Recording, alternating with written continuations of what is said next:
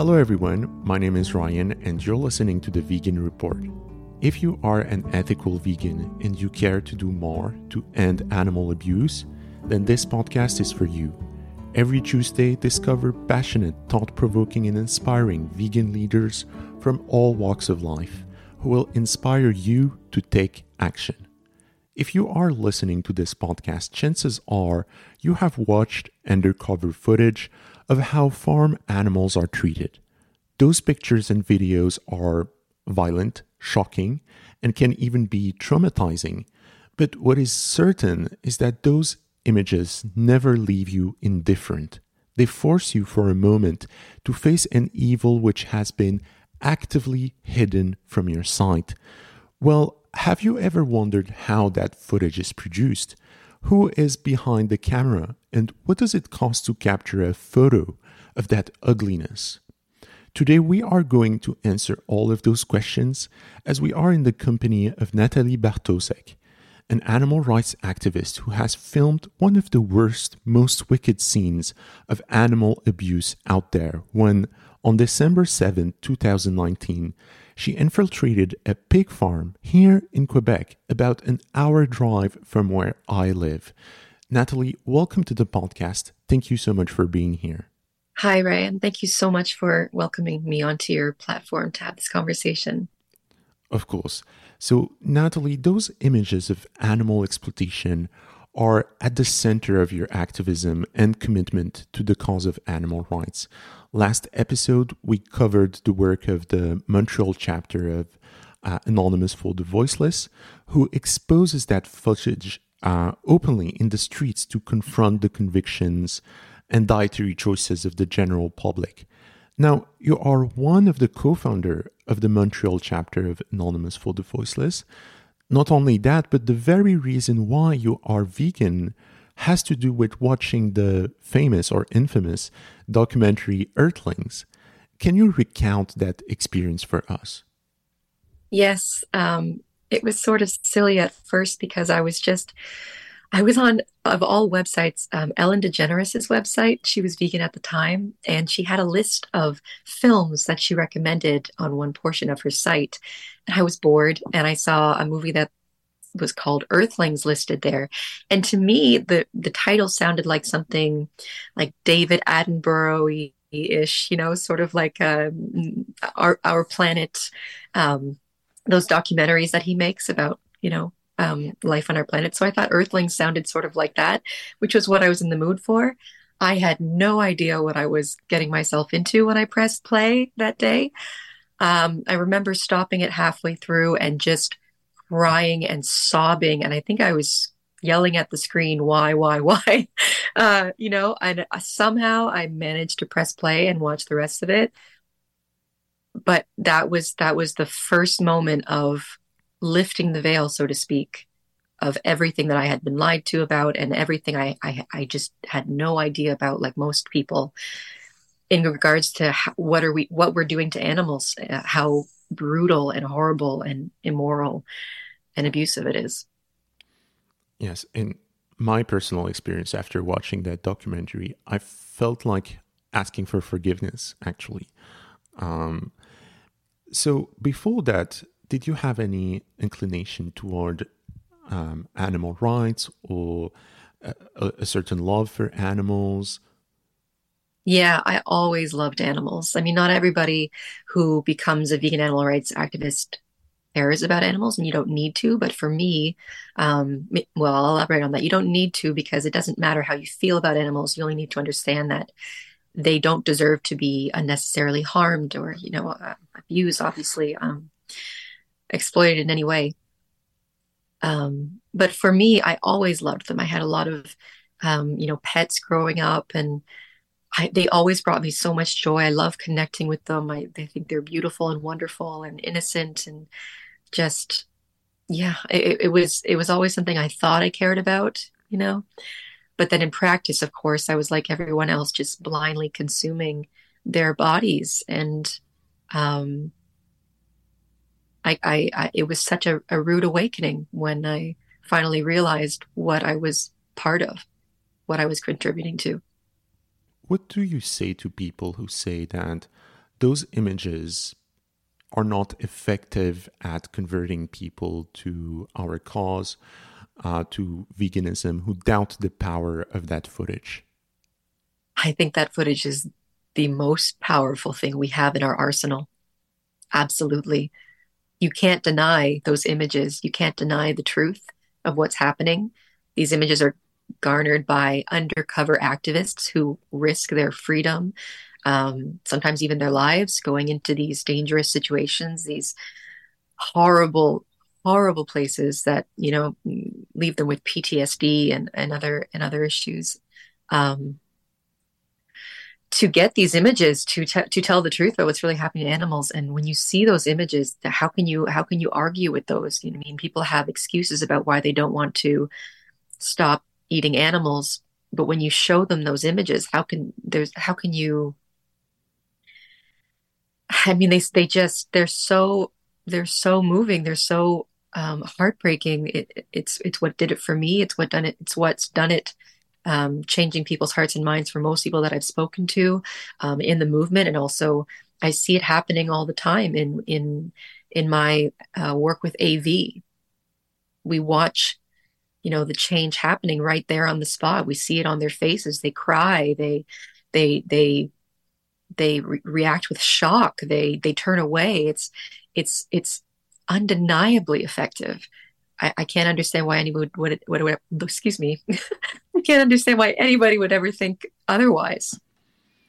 I think the logic is it's offensive. It's offensive to people to watch that footage, and all they're going to get from that experience is just being disgusted, yes, but being turned off from anything that has to do with thinking about animal exploitation. I guess that's how I, think about their argument. Yeah, perhaps. I mean, anyone with, a good heart and a logical mind can look at that and understand that it's so unbelievably abusive and cruel, and also just that it's logically unnecessary. We know today that we don't need to be doing this to them. We can thrive and survive without harming any animals, at least in the developed world. So you watch the documentary Earthlings. You decide to become vegan. Then No, no, sorry to cut you off, but I did not immediately. I wish I could say that I watched it and I went straight vegan. I didn't. It took me a long time. It was quite a learning curve. I wish I could say I did it sooner. I think most vegans feel that way who didn't go vegan right on the spot, but it took a few years after that. Sorry to interrupt there. oh no, it's okay. I mean, so what was why did it take so much time before making the transition? I just didn't know how to get my nutrients, feed myself, give up all these things that I had spent my life consuming and enjoying and feeling comfortable with. I didn't know what to do. I didn't know how to get there. I did it in stages, giving up this. I think right after that documentary, I just said, okay, I'm not eating pigs and cows anymore. I'm not doing that anymore. A little later, I said, okay, I'm not eating chicken anymore. Then it was, okay, I'm not going to eat seafood anymore. I was a big seafood fan, so for me, that one felt hard, but I did it and I was proud of myself. Then I got to vegetarian. I thought, okay, I'm good. This is good for me. This is as far as I need to go. I didn't know about the dairy industry. I didn't know about the egg industry. I was actually walking down Saint Laurent Boulevard and passing by our famous smoked meat shop here, which always has a line out the door. And there were some activists in front of it. I had never done activism. I didn't know any activists, but there were some people there with signs protesting this smoked meat place. And I said to myself, oh, these are my people. This is great. Even though I wasn't an activist, but these were people who didn't eat meat. I'm like, oh, this is amazing. So I go up to one of them and I shake their hand. I say, thank you so much for being here. Thank you for doing this. And the person says, oh, you're welcome. Are you vegan? And I said, no, I'm vegetarian. And he says to me, oh, you're not helping anybody. And I thought, what? What do you mean I'm not helping anybody? Because I felt like I had done so much already. I'd given up so much. So I was actually angry walking away from this person. I was bothered by what he said, that I hadn't done any good after everything that I've given up, after all that I'd changed in my life. But it stayed with me. And I went home and I think he had given me some videos to watch on YouTube. It was the dairy is scary and the egg video as well that Aaron Janis made. And I watched those and that was it. That was what did it for me. That made me go vegan. That's Yeah. a that's truly amazing, which also proves the point that sometimes you need to upset people to trigger change in their lives. Mm. Sometimes, I mean, I don't think it's necessary to be pardon my language, a complete asshole about it. But I do think it's necessary to be, and this is the ethos of AV as well, to be direct, to not sugarcoat it, to just be a direct medium of the truth, tell it as it is. And I think people will respect you for that and it will stay with them. So you mentioned those people and how you thought about them as your people. Yeah. At some point, you decided to join them. So, what made you take that extra step from just being vegan to becoming a vegan activist? Honestly, it was right after that, right after I spoke to that person. I don't even know. I can't picture their face in my head. Maybe they're a friend of mine now and I don't even realize it, you know? But after I met this person, they said that to me. I went home, I educated myself, I decided to be vegan. Basically, I don't know, it was probably like the next week. I decided, okay, I really do want these to be my people. I really do want to have other vegans in my life. I didn't know any vegans, not one. So I decided to go on Facebook. It's funny to me. I go into the search bar and I just typed in vegan. I just wanted to see what came up. And the very first thing that came up was there was a dinner being planned at Au Vive, which is the first vegan restaurant that ever existed in Montreal. I think it's been, I don't know, 20 years or maybe more now. Um, and it was being hosted by this gentleman. Oh, I can't remember his name now. I'm so sorry if he's watching this because I can't remember. It started with J. It's been a long time since we've spoken. I think it was Jesse, but I'm not sure. He had posted this event that anyone was welcome to join to go and just meet other vegans. And that sounded great. But it said that the date to confirm had passed. So I sent him a private message and I said, "Is it too late? You know, I don't know any vegans. Can I please come?" And he said, "Yeah, sure, no problem. You know, we'll call the restaurant and accommodate you." So I went and I sat with about 20 different vegans at a long table, and it was a really nice experience. And I learned through that dinner about activism, more about what was happening in the city. And from there, I just networked and found out, you know, what was happening. It started mostly with fur protests, those sorts of events. And then I heard about AV and I wanted to know if there was a chapter in the city. So I looked it up online and there wasn't one. But I saw that someone named Kareem Samra was starting to sort of mobilize this. And he was going to have a meeting with people who were interested in starting the chapter. So I went to this meeting at Gusta when Gusta had its own shop. We went and we sat in there. I think there were about 10 of us. And we just sat in a circle and sort of brainstormed. And then after that meeting, I reached out to him personally and said, "Listen, you know, do you want some help getting this off the ground? You know, what have you already done? What can I do for you?" So he had already gotten the TVs and set up the harnesses and the console with the battery. He'd done all of that out of his own pocket. So generous. And so I asked him what still needed to be done. I got some masks, I got the signs printed, and then we had our first event, and we had a really great turnout. And it's been 6 years now, and today is International Cube Day. By the way, it's a Really? very special event. We have an event starting in just a few hours, and it's been wonderful. The community is great. We're very lucky to have a beautiful community here, and AV is going strong. That's amazing. Can you share with us some inspiring stories? You mentioned some of the reaction of people to that footage, but you spent so much time talking with people in the streets and doing those cube of truths. So can you share with us some stories of meeting people and converting them to veganism?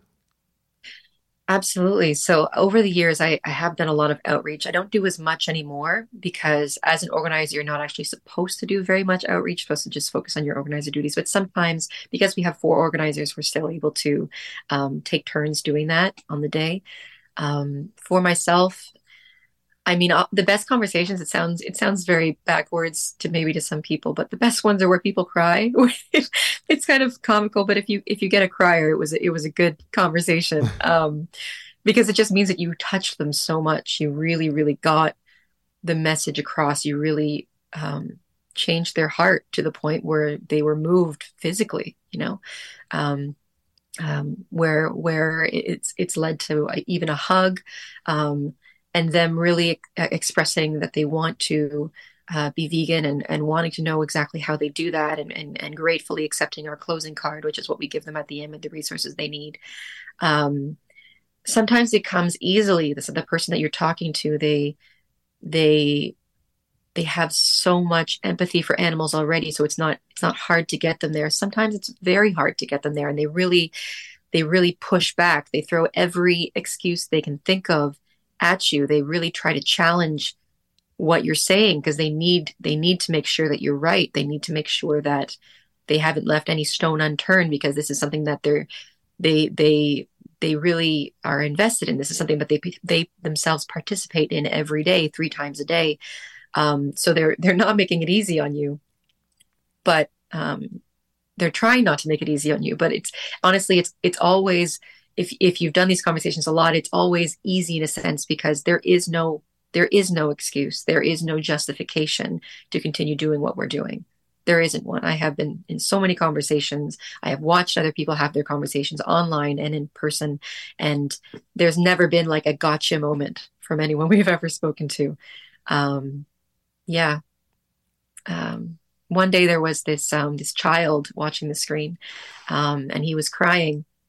And some people think it's wrong of us to show this footage in the public so that children have to watch it. And I get their perspective, but at the same time, this is their world too, and they're going to be growing up into it, and they deserve the truth as well. And a lot of children understand that this is so wrong, that they don't want anything to do with it once they learn about it. And they're stronger than you think. I have had conversations with children where they had all the right questions. They didn't even cry.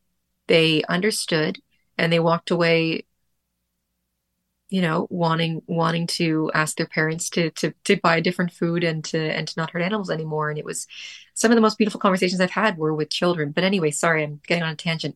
I saw this child crying, and I went over, and he was sobbing and looking at the screen. I think it was the pigs going into the gas chambers, and his mother was down at his level and hugging him. He looked like he was maybe 5 or 6. And I went over, and he was saying something to his mother in Spanish. I couldn't understand what he was saying, but I went over, and I said to her, I hope he's okay. May I ask you what he's saying? And she looks up at me with like sort of a slight smile. And she says, he's saying to me that if he ever finds the people who hurt these animals, he's going to kill them. He said he wanted to grow up someday and stop the people that are hurting these animals, or he will hurt them.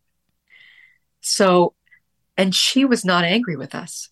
She was grateful for this interaction that her child was having, for this experience, the expression that was coming out of him, this beautiful empathy that was flowing out of him. She thanked us for being there.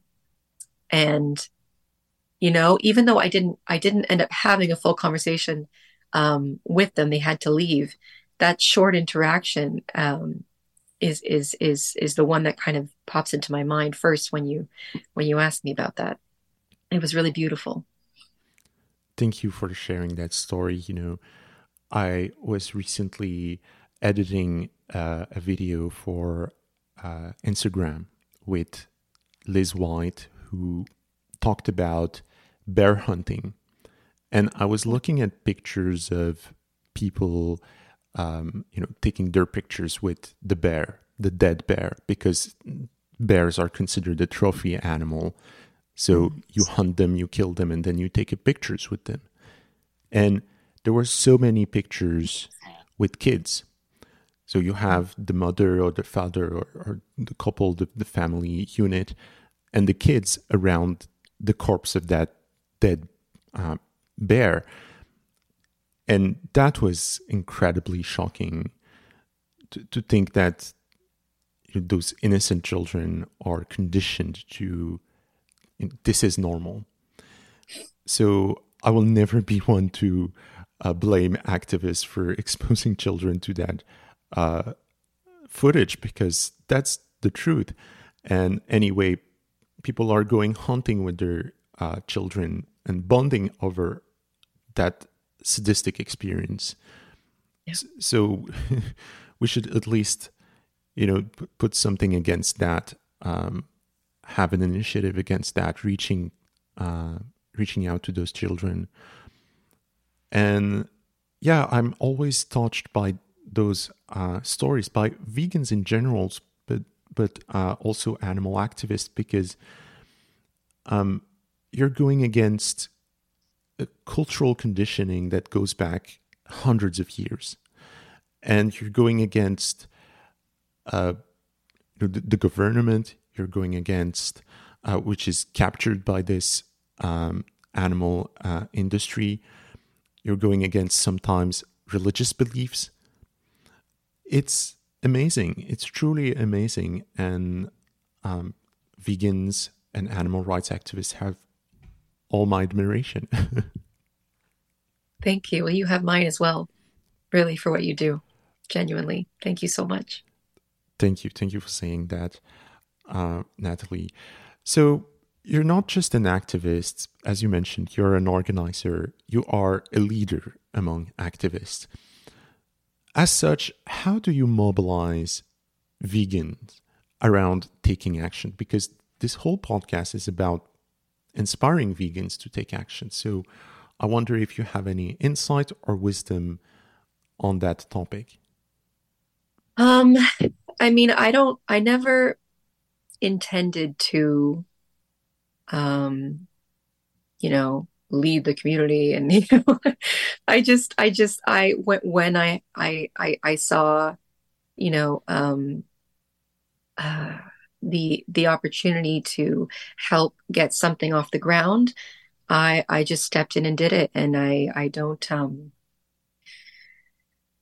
I guess I feel a little uncomfortable, like being called like a leader, because I don't know, it sounds, I don't know, I don't know. But how do you mobilize people? I guess for me, when I think about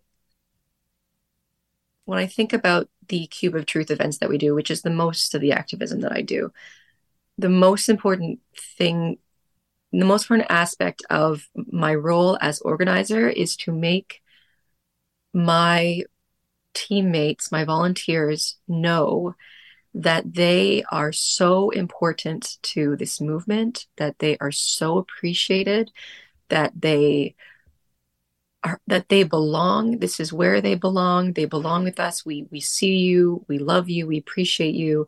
We are all in this together.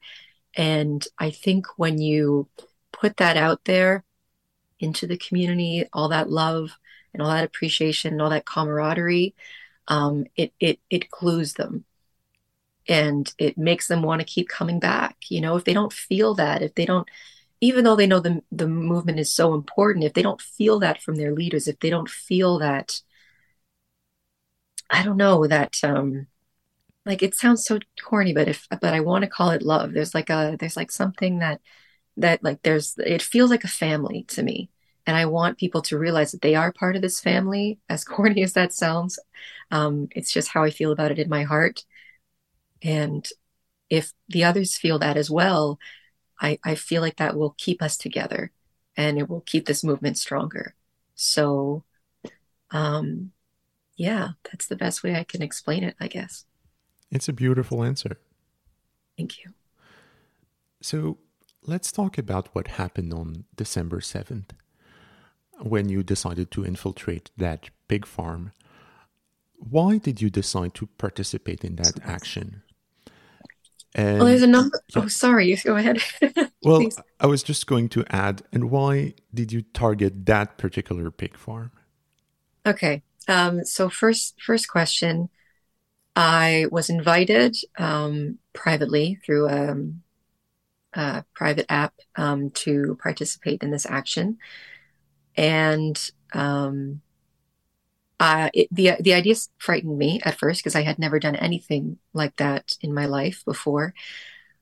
But I knew the importance of civil disobedience, and I understood that this was a peaceful action, and so I was interested, but I was scared, and I didn't commit right away. I had to think about it, and then I heard from a friend of mine that they had committed to doing this action. My friend Jenny Donovan.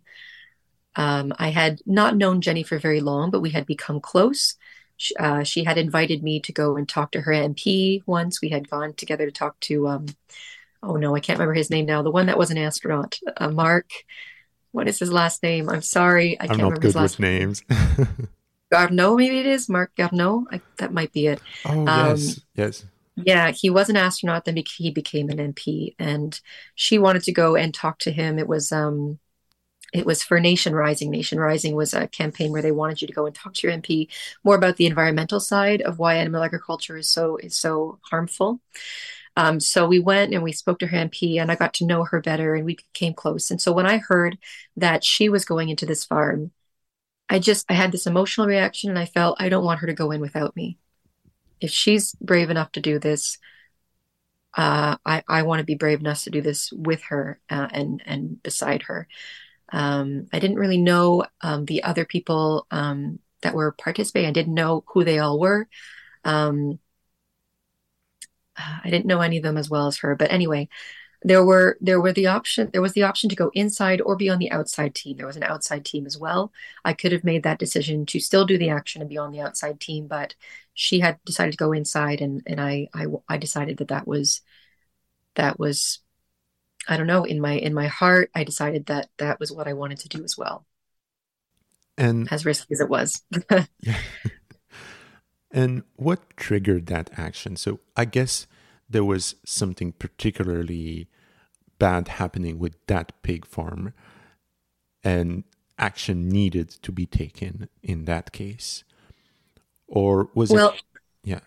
sorry. Yeah. So, interesting answer to that is that I didn't know where I was going. Mhm. I was not part of the organizing of this. I did not even know really who was part of the organizing of this. A lot of the times when they have these actions, they don't let the organizer reveal themselves because it's better to have deniability and not have that information leak out because the organizer is usually targeted more harshly in court. They were trying to get that information from us in the courtroom. So I did not know exactly whose idea this action was. And I didn't even know the identity of the location where we were going, the town we were going to, or the farm, or even what type of animal was being exploited on that farm. All I knew was this was a peaceful action and that I was going to be driving there, with a biosecurity suit and with these people that I had met. Um, we had one meeting to talk about it, where we got the equipment that we needed for the day, and then we did it, and yeah.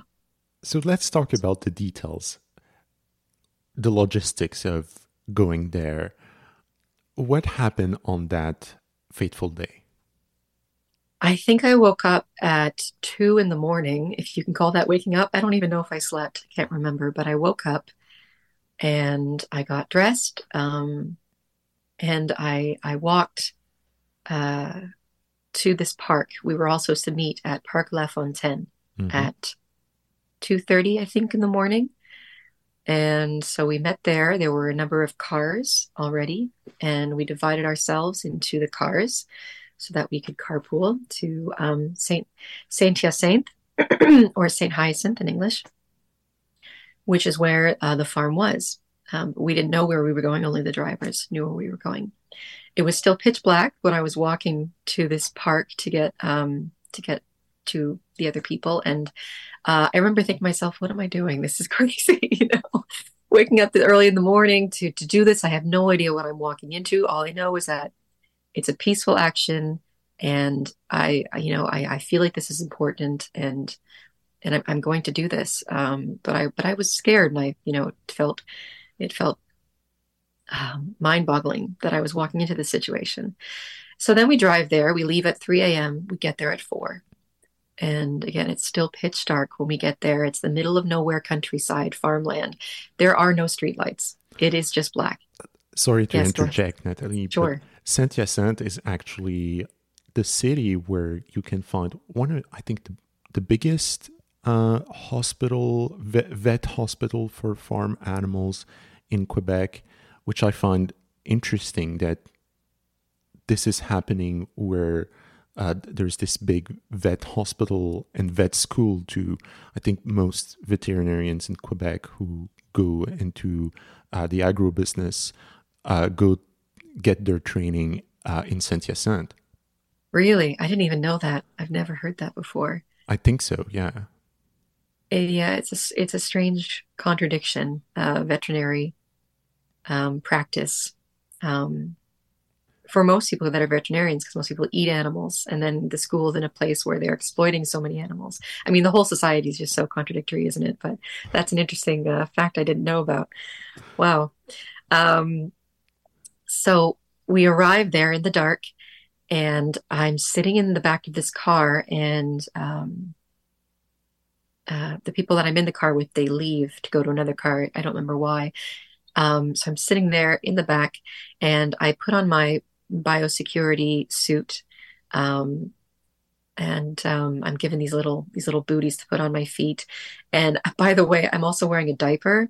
We're all wearing diapers because there are no bathrooms in there. And if you have to go, Yeah. I did not have to use mine. Just but if you have to go, there's nowhere for you to go in there. We're going to be in there for hours. We're going to be with the police after. So we actually wore those just in case. So I'm sitting in the back of this car in the middle of nowhere in the dark, in a diaper, in a biosecurity suit. I'm alone. Someone has just ran in the dark to the farm, ran top speed. To go and check out that the doors are still unlocked, if we can still go in before we all go. And I'm just thinking, like, what am I doing here? This is crazy, you know. But then we're given the go ahead that we're going to assemble. And the first thing we want to do is we want to take a picture. So a lot of people have seen this picture. It's been the cover photo for our event, our court date event pages and that sort of thing. But we're in the dark. We're underneath the sign outside of the farm. It says Poor Greg across the top. Poor Greg is the name of the farm because porc is pork in French, and their name was Gregoire. It was a family-run farm by the Gregoires. So anyway, we're at this farm, and there's this car, and their headlights are going to be put onto us because there's no other light there. It's the only way we can take the photos. So I'm going to put their car so that the lights are shining on us, and we line up, and we have some piglets in our arms, some dead piglets. They're not alive; they're dead, and some masks, some pig masks. Pig. They look like we're like pig face masks, and we take the picture. And then it's time to go in. So we go towards the door. We get there. Our hearts are all beating fast. Most of us, I think all of us. I don't think any of us. No, maybe most of us. Almost all of us have never done this before. I've never gone into a farm before. And we open the door and we walk in, and it's just shocking. It just hits you. The smell, the atmosphere. And the eyes of all these mother pigs, these sows that are in cages the size of their own bodies. We were in the gestation area, gestation or farrowing. No, excuse me, the farrowing area where they have their babies next to them, and they are still in a cage the size of their body, and then there's another cage for their babies next to them. So they can't turn around. They can only stand up and lie down. But the moment you go in, these huge animals with these very human-like eyes are looking at you, and you just can't believe what you're seeing. You just can't believe that this is legal. You walk through the door, and there they are, right in your face, and caged with their babies. Their babies are also dead. Some of them in the cages, dead babies in the hallways. The smell is just incredible. It's so there's no windows. It's just dark in there. Um, it just feels like somewhere out of a horror film, and it just got worse as we went on. This farm, even though it was a local family-run farm, it had about 4,000 animals on it. Um, we spent the next few hours going through every single section, um, and carefully documenting everything that we saw. It was very shocking. It is definitely the worst place in the world I have ever been and will probably ever be. I'm speechless even trying to explain how it felt to look at these animals. There were just so many. There was a variety of just horrible situations. There were the farrowing area, the gestation area, which is where they're being impregnated, and they're in cages, size their own body there as well, on concrete. Um, there was the area where they kept the males, the adult males, which was extremely filthy, and we could barely breathe in there. We couldn't understand how animals could breathe in there. There was the area where there were babies. Babies that were too old to be with their mothers, but not old enough to be with the adults, and they were so overcrowded and so filthy and oppressive. Sorry, that's the word I was trying to find earlier, and I couldn't find it for some reason. It was such an oppressive, horrible place.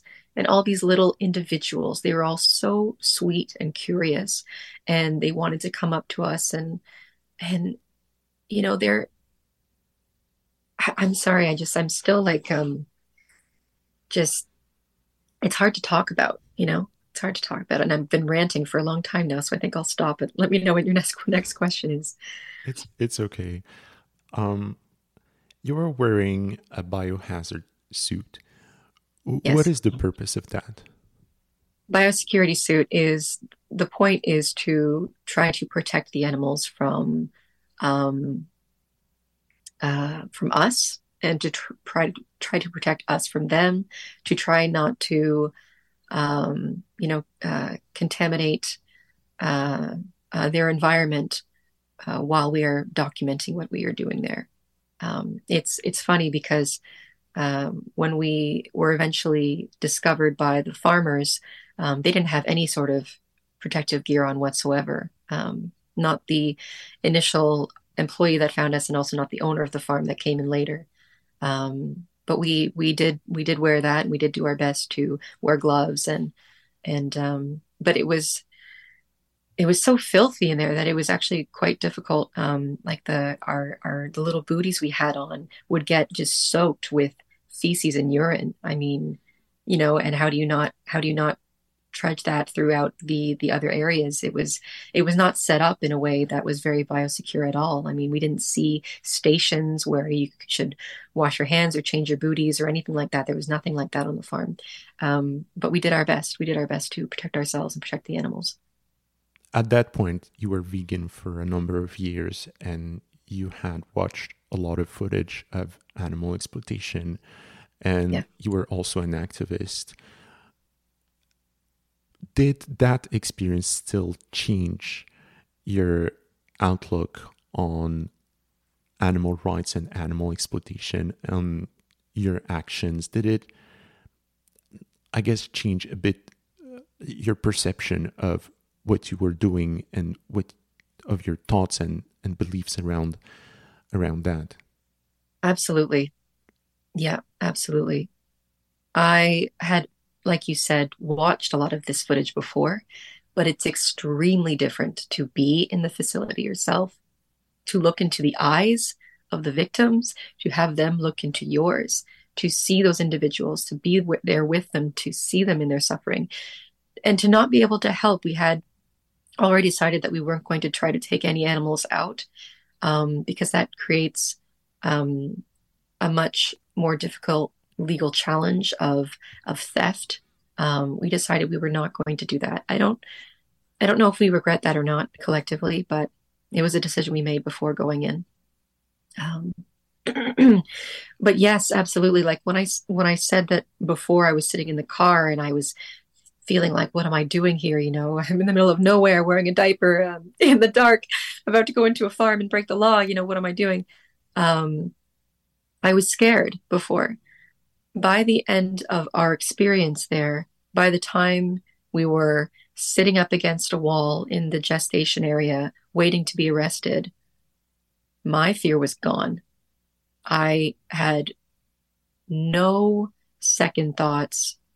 I had no regrets. I had no more fear about being part of this action, about doing this sort of activism for animals. I felt its importance after really seeing for myself what these places are like and what the evil of animal agriculture really is, what it's really doing to innocent sentient beings by the billions every single day. Our action was peaceful. We didn't break anything.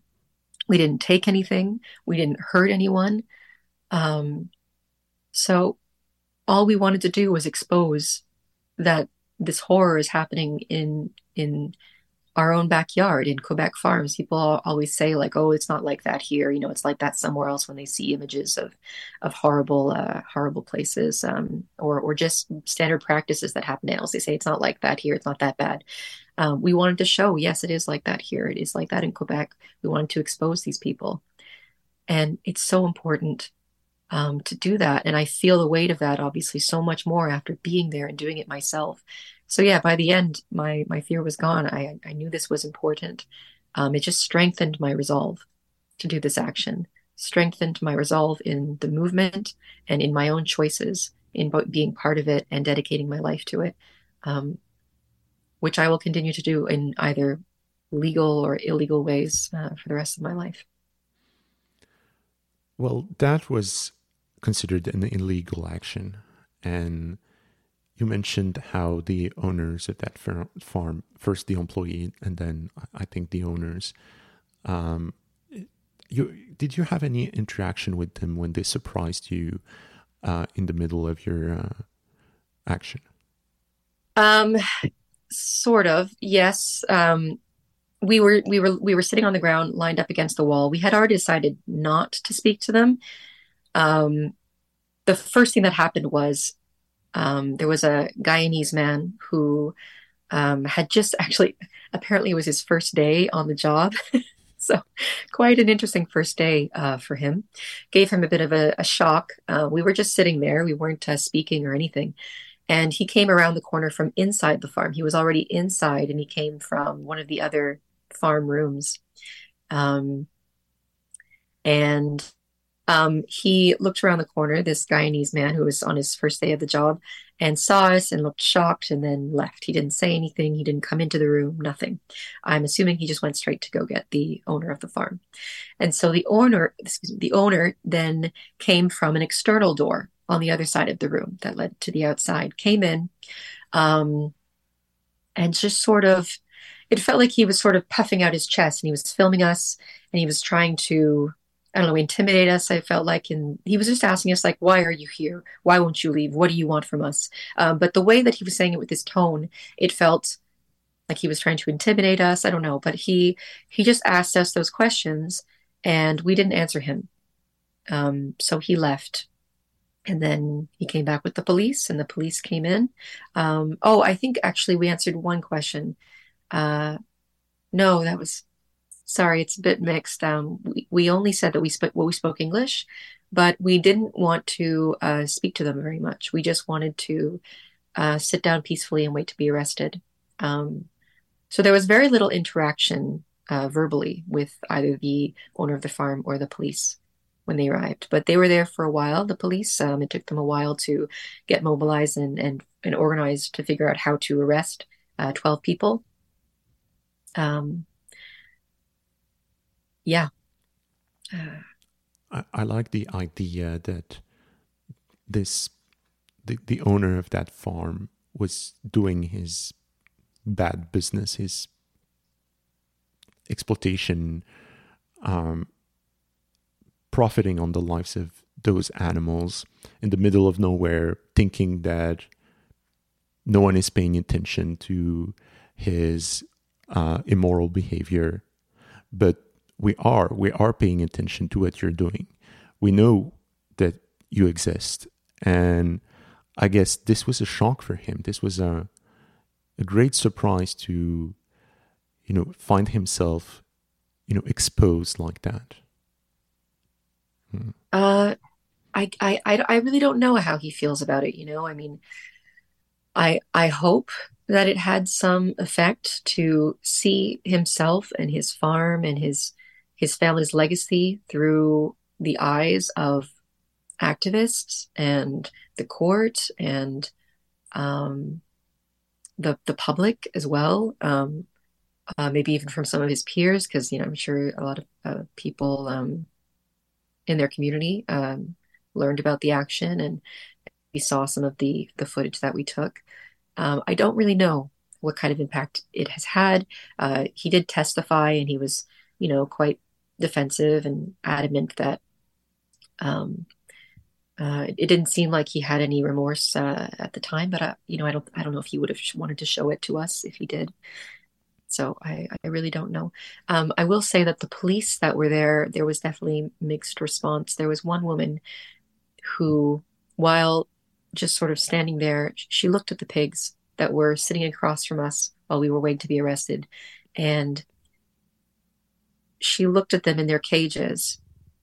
And at some point, these pigs in the gestation crates, they can't move right. They have no way to express their energy, to expel all this energy that they have as you know, as animals, as sentient beings. They can't do anything except stand up and lie down. Um, and so a few times that we were there, they all collectively started screaming. I have very um, affecting footage of them just screaming at the top of their lungs and thrashing against the bars and foaming at the mouth. And that started to happen while the police were there. It happened before, while we were at the farm, not with anything that we did. We did not initiate it. They just start to do that. We started to hear the screaming before we entered the room, when we entered and found them all screaming. But anyway, it happened while the police were there, and it was really affecting this one policewoman. You could see on her face that, the empathy was coming through.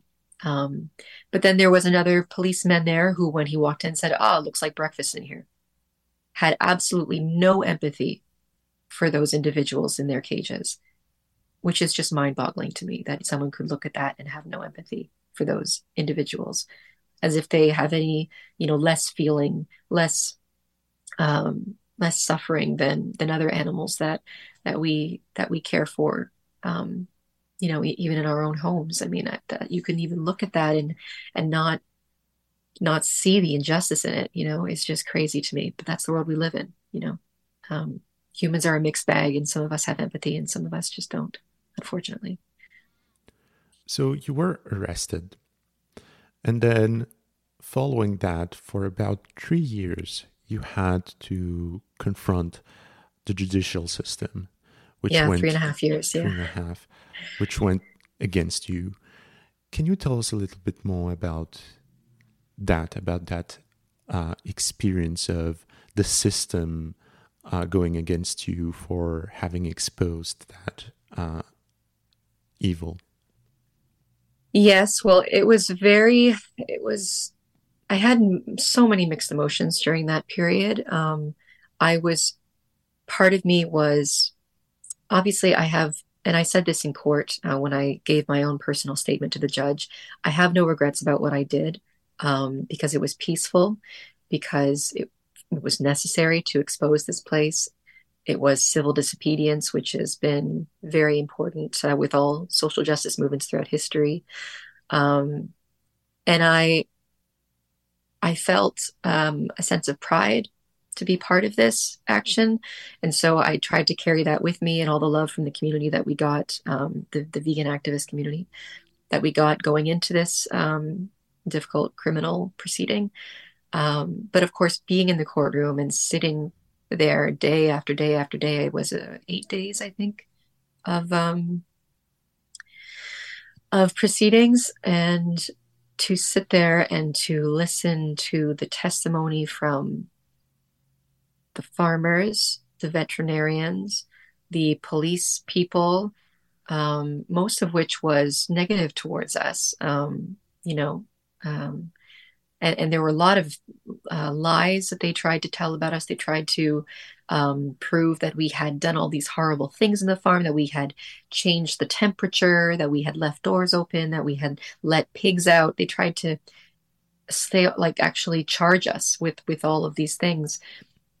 And they told so many lies about what happened on the day.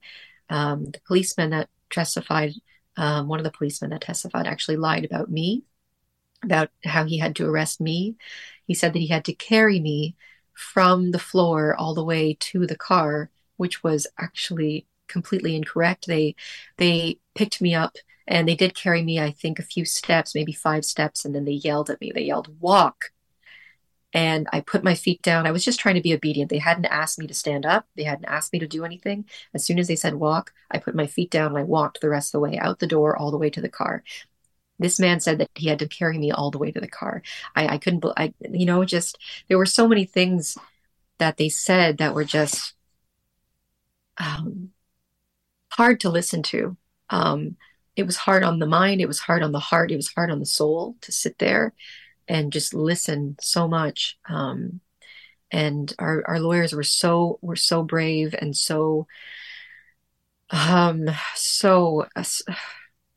we were so lucky with our legal team. We had 7 lawyers that were the crème de la crème of the criminal justice system. So, we were very well represented, and they did their best to defend us. But ultimately, we were convicted. We were found guilty, and then we were all sentenced after that. We were found guilty of 2 criminal charges. It was technically 3, but it sort of turned into 2 because it was obstruction, breaking and entering, and mischief. And the mischief charge was actually amalgamated with the breaking and entering charge, because the only way that they can charge you with breaking and entering is if they can prove that you were there on the premises to commit another crime. Otherwise, it's just trespassing. So they had to figure out what our crime was. So they decided it was mischief, which to me, and of course, the rest of us who were on trial, is crazy, because what was mischievous about trying to expose an injustice? We weren't there to, ransack the place or anything like that. We weren't there to, we weren't a bunch of hooligans who were just trying to, make a disturbance. We were there to expose a horrible injustice. And we tried to convey that as much as we could. But unfortunately, we were found guilty of it. And so then we waited for our sentencing. And we were given a sentence where it was split. Half of us were given criminal records and half of us were not. We were also given community service, a little bit of money to pay. The sentencing could have been a lot worse, but it could have been a lot better. So mixed feelings about that too. But yeah, basically, to summarize, it was hard, but it was also beautiful sometimes, because we had rallies outside of the courthouse. Lots and lots of people from the community came to support us every single court day, within the actual criminal trial and outside of that, all the court dates we had over 3.5 years. We always had support. We always had hugs. We always had just so much love. So we carried that love in there. And actually, on the day of our sentencing, we were sitting, they put us in the jury box because there were so many people that wanted to be in the courtroom all the time. People from the public, journalists, other people, that they would put the 11 of us It was 11 of us because one of us was a minor, so she had her own trial. They put the 11 of us in the jury box, and on the last day of our sentencing, um, we were sitting there with we all had a rose. We all had a rose in our lap. All of us women. It was sorry, excuse me. There was 10 women and one non-binary American person um, on trial, and it was just beautiful. And I felt like we were all sitting there with the love of the community in our hands, in the symbol of that rose, and um, yeah. And then a lot of the people that were there to support us, they were in a separate room watching because the room could only accommodate so many people. And some people weren't even allowed in because they were wearing shorts because it was summertime and apparently you're not allowed to wear shorts in the courtroom. So they had to like make an exception for them and let them in another room. Anyway, so they were all watching us on a video screen over there. And when we came out of the courtroom after having the sentence read to us, they were all there waiting at the door when we came out, and they all cheered and clapped for us, and it was really beautiful. Lots of hugs, and so yeah, it was extremely stressful. It was extremely difficult. It was extremely long, all those years of not knowing how this was going to turn out, but it was also extremely beautiful and meaningful, and it's one of the best experiences, if not the best experience I've ever gone through in my life overall. The most powerful and meaningful and important experiences I've ever had. Oh, and that farm, I think that farm was closed, was shut down. Yeah. Am I right? Yes, you are. We only learned about that on the first day of court proceedings. It was announced by the Crown. The Crown is the representative for the people who own the farm. They're the government representative because it's a criminal proceeding. It's the Crown who represents the other side. They announced that the farm actually closed, and we were very shocked to hear that. That was never our intention. We, of course, can't be upset about it. Of course, we want the farm to close, but we never expected that would happen just from exposing it. It basically happened because the MAPAC decided to go and they were tipped off by someone, and they went to go and investigate because they very rarely do inspections on these farms. They should do them all the time, but they don't. They just don't. So they went to do an inspection. They realized the farm was extra horrible, because they're all horrible, but this one was extra horrible. And I think that's part of the reason why they shut down. They also had they already had a rotavirus outbreak that was quite widespread, I believe. So that was part of it. But and by the way, the veterinarian who testified said that it was very unlikely that the rotavirus was there because of us being in there. So that was not something that they were able to blame on us, though they did try. But yeah, the farm was closed, and we are very happy about that. And also the judge said about, well, I will read from an article called "The Activist in the Canada 11 Case, Convicted for Entering a Pig Farm in Canada to Expose Animal Cruelty, have now been sentenced after more than 3 years of waiting." It's an article from Jordi Kesmigiana, who had his fair share of struggles with the judicial system as an animal rights activist. I think we talked about him on this podcast, but he wrote a beautiful article on your judicial struggles, and there he quotes the judge, Justice Marco Labrie, who himself said the videos the activists recorded were impactful, poignant, troubling, Yes. and disturbing.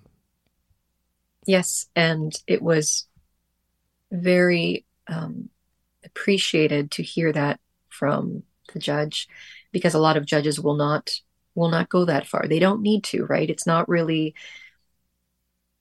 It's difficult because the criminal proceedings are supposed to be solely based on what we did wrong, which was break and entering. It doesn't necessarily need. I mean, obviously, the intent of why we are there, we think that's important, but some judges don't. Some judges don't think that it matters, what our goal was. All that matters is that we broke the law, and that's wrong, End of story.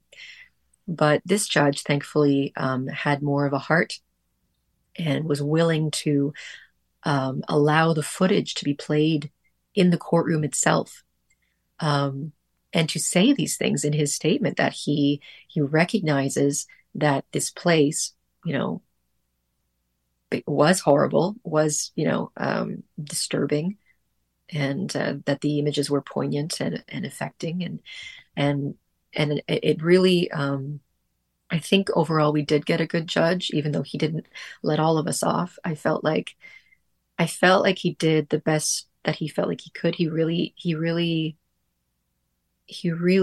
took his time with it, and I don't think we could have asked for much better in terms of who we got in that seat.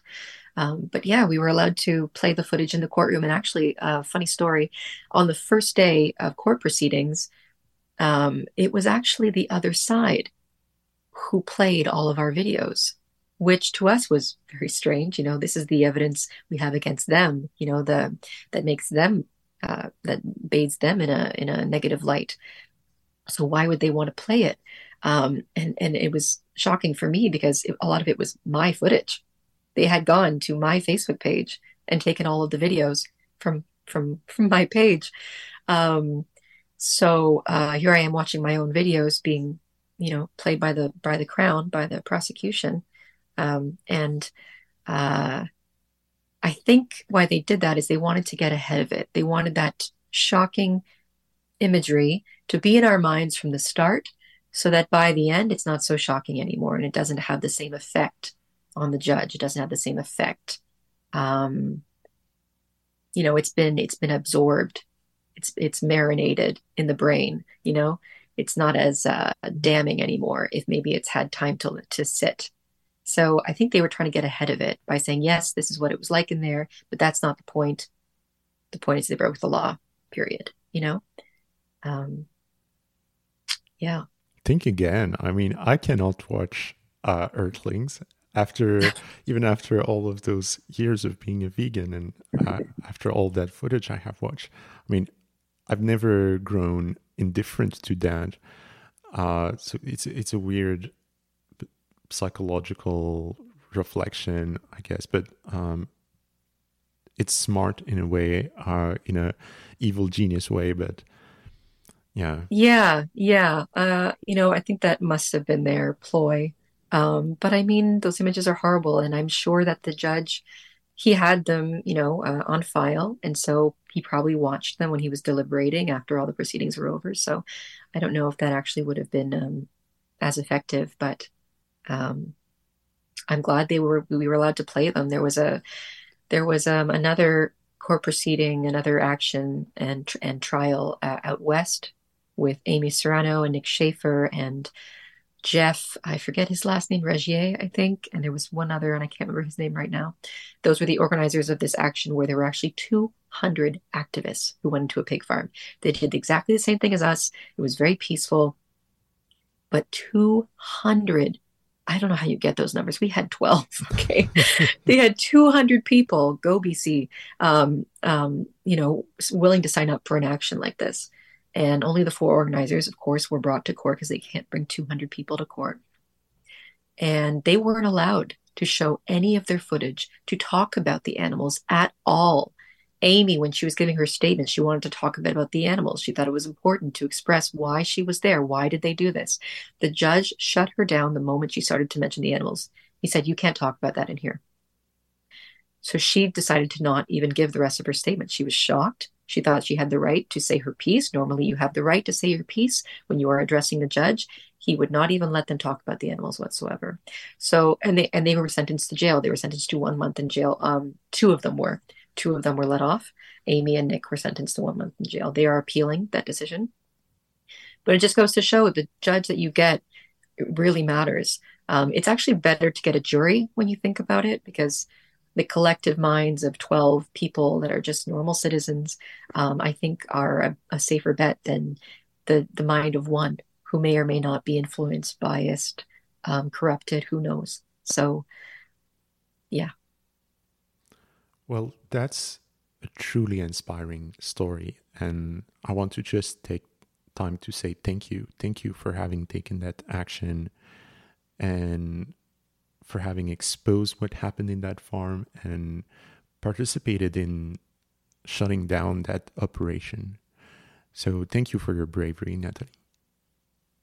Thank you very much for saying that.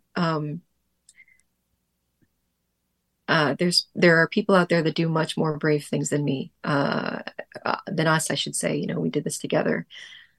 I don't know if I'll ever do it again. But of course I have no regrets. But I mean, there are people out there that go into farms all the time, and they go in there either undercover as employees, which I think is hardest because you have to pretend like you're okay with it. The whole time you work there, you have to pretend like you're on board with this. You can't cry. You can't show any emotion. You can't help them. You can't save them. You can't do anything but pretend like you're one of the evil people next to you. And I'm going to call them evil because honestly, there are people who work in slaughterhouses. This is not an exaggeration, who get off on what's happening in front of them. There are people who actually get off on hurting animals, and they have a great outlet for that. They can work in a farm or a slaughterhouse and see it every day and inflict that pain every day. And you have to stand next to those people. I hope that's the minority, by the way. I know there's a lot of people in slaughterhouses who work there because they have no other options. They have to feed their families. They are immigrants. Actually, after the Syrian war, a lot of the refugees that came to Canada, they were given slaughterhouse jobs because they didn't speak the language. They didn't have skills that were transferable here, or even if they were doctors over in their country, they're not allowed to be doctors here. They have to go through a process. So anyway, they were given slaughterhouse jobs. I saw on a government website, I saw the paperwork that said that that's what they were given. Imagine coming from your war-torn country and you're being asked to mutilate and exploit and slaughter innocent sentient beings every single day. And that's your new reality. So we have saved you from your previous PTSD inducing situation, and now we're throwing you into a new one. And those people have to be there every day too. But sorry, I'm going on a tangent. There are people undercover who have to pretend like they're okay with this, and those are the real heroes of this movement. I don't think there's anyone in this movement doing anything more difficult than that. I really don't. And there are people that go in without anyone knowing, and they go in, they take animals out, and they bring them to sanctuaries. They go in and they try to find someone to help. Those people, I love them. I don't know that many of them, but I'm tearing up even talking about them. I did it once. I went in there once for maybe, I think it was 6 hours or something like that. 8 hours. I don't remember actually. I don't remember how long I was in that farm. But they do that all the time. And I send so much love to them. So much love to them. Yeah, I think that's a general feelings we have as vegans. We want this evil to stop, and whoever is participating in a consequent way to end this evil, we feel so grateful toward those people because it gives us hope when we look around and the world is against us in this fight. To see that level of bravery and heroism, it is so inspiring and hopeful. So yeah. So Natalie, do you have any plans for the future? Any new initiatives you are working on and you might want to mention? Yeah, I do other things. I mean, I'm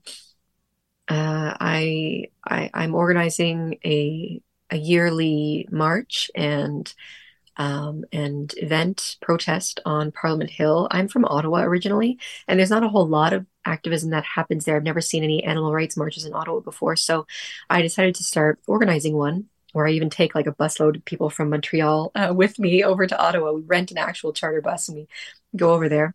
We've done it once already. It was a beautiful day. We were supposed to do it again a few days ago, actually, on the 28th of October, but we canceled. I didn't feel prepared. I felt like the community was not feeling very motivated. I wasn't getting the response I needed. It was Halloween weekend. It was probably going to be cold, because it's late October. I just decided it wasn't the right time. I decided to postpone it to next summer. So it's on July 13th. in Ottawa.